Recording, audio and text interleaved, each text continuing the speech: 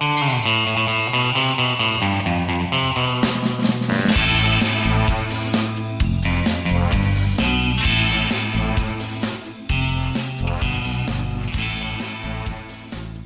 morning and welcome to episode 89 of Martin Uncut. Today it's May the 10th, 2021.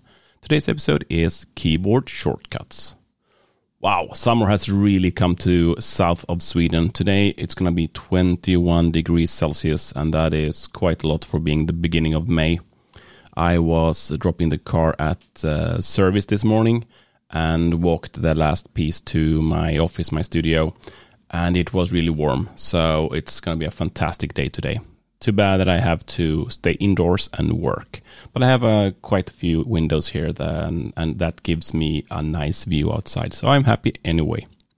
During the weekend, we had a lot of rain, but it was quite relaxing. I read a lot in my book, How to Read a Book. I will talk more about that in a bit. Maybe not this week, but probably next week.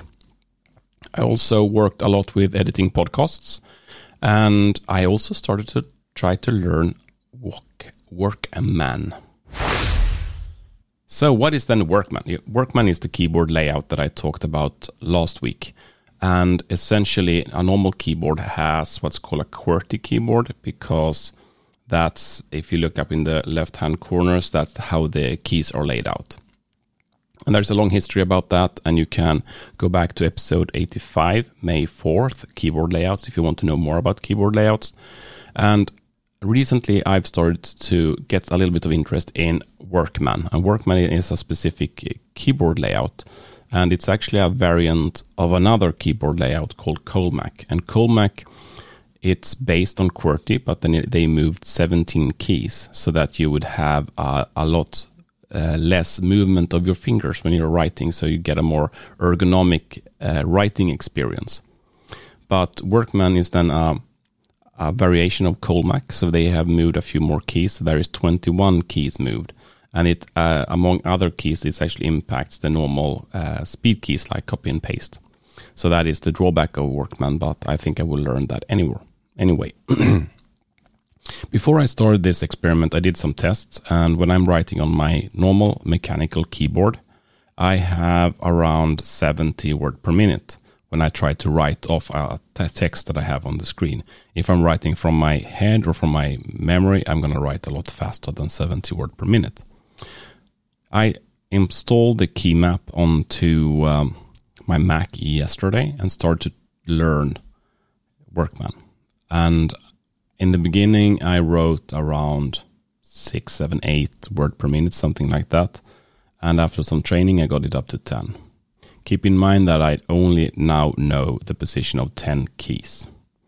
So there is a lot more learning here to do, and I write really, really slow. And the interesting thing here is that it's super frustrating to try to write and you can't find the letters on the keyboard, and it's just super frustrating. But when I started I found an online page where you can actually do some typing training. There is tons of these out there, but I found one that had training for Workman. And in the beginning it was really weird, but after a while you started to get into where the keys were, and you kind of started to, sometimes it was loosening up, so you could actually start to write a few words on the new layout without getting a character wrong. And that felt really nice, how the keys are laid out. So I think that it's going to be a lot of pain and misery in the beginning. But when I've really gotten this new layout to work, I think it's going to be quite smooth. And my plan here is to train around 10-20 minutes every day on Workman. And I cannot use Workman as it is right now in my day-to-day work. I am just too slow. But maybe in a week or two, I can start using Workman a little bit during work hours as well. But 10-20 minutes a day for a month or so. Since we are talking about keyboards, one thing that I did during the weekend or just before the weekend was that I was working a lot with editing podcasts, and I was doing this in Adobe Audition. And if you know, listen back to some episodes here way back, I've talked about Hindenburg, for example, and that I really like to edit in Hindenburg because it was really good to that. But I now actually found some keyboard and keyboard shortcuts and things that you can do with Audition, but it's just hidden. I don't know why they hide stuff like that deep down into the software. But you can actually get some quite nifty or nice editing tools. So you can actually, let's say that you have a multi-track podcast. You have multiple people on various channels, and you want to remove a section of audio from all the channels. That you can actually do that very easily with Audition as well. And I now have a speed key for it, so I can easily just delete from one track and don't pull the timeline together. And I have another one for actually deleting all tracks and pulling the timeline together. And that has actually sped up just that little thing sped up my workflow so much. And that is just a reminder to myself that it's really important to learn and work with the shortcuts in the tools that you're working with a lot. So that can make your day really easy. And that led me to think about another application, an application that I have used for a long time. It's called Keyboard Maestro, and it's a small application that you run on your machine. And it has a few features that it's really strong on. One is that you can create your own global keyboard shortcuts. So it can do things for you. And it can also create, what should we call it, text snippets. So essentially when you write a text and maybe you have a long template that you want to get into your tool, you can write a few characters and Keyboard Maestro will notice that and it will then paste in your template there. I use that a lot when I'm doing repetitive work to not have to write the same text over and over and over again. You can also do different type of macros with Keyboard Maestro. This is a feature I haven't used that much, but you can record things, how you do things, and it will replicate that. So if you have been working with Notepad++, that's a Windows application.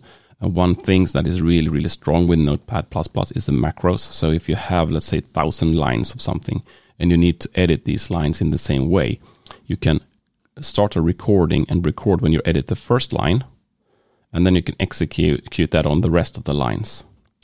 And you can do the same things with Keyboard Maestro, and that is super powerful.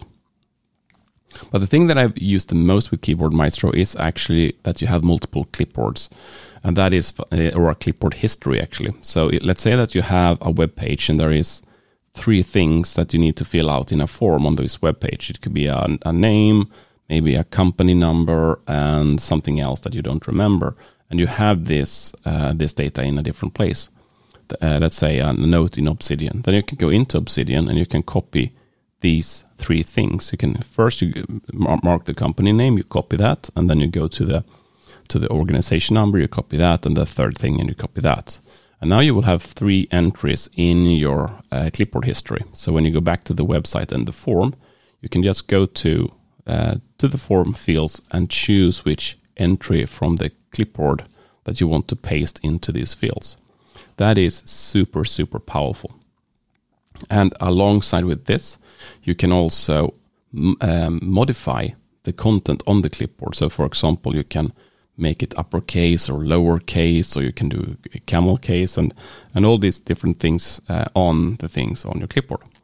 So Keyboard Maestro, it's not a free application. I think it's like maybe $50 or something. I don't remember, but it costs a little bit, but it has these things that is really powerful. And I'm probably not using it all the way out that I could do. So I should probably learn more about how to do or how to use it, because it is a really powerful thing.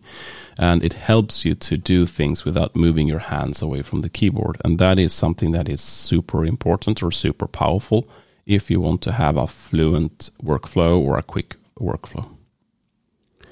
Finally, I wanted to just mention, since we are talking about keyboard and keyboard layouts and shortcuts, and that is the Stream Deck. I got my Stream Deck maybe 2 months ago, but mainly to actually be able to control a stream while switching scenes and do things like that on the on the OBS when I was streaming. And that is more or less where it's actually ended the use of my Stream Deck. I have actually added some keys into here so I can do some shortcuts for Visual Studio Code, for example, when I do programming. And also to actually control Spotify, to pause, go back, forward, raise and lower the volume, these kind of things. But I rarely use it. So I would not say that it's a well-used application for that point of view. But every time I'm streaming, it's a powerful thing. It's, I would say, buy a camera and a good microphone. Don't invest too much money before you buy a Stream Deck if you have a stream, because it's gonna help you run your stream so much better than if you don't have one. This was all I had for today. I want to wish you a good day, and I hope that you also get a little bit of summer feeling during today.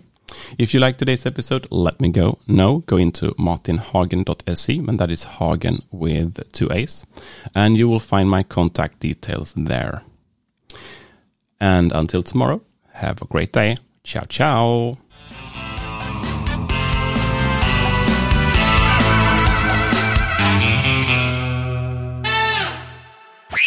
Martin Uncut, your daily technology dose.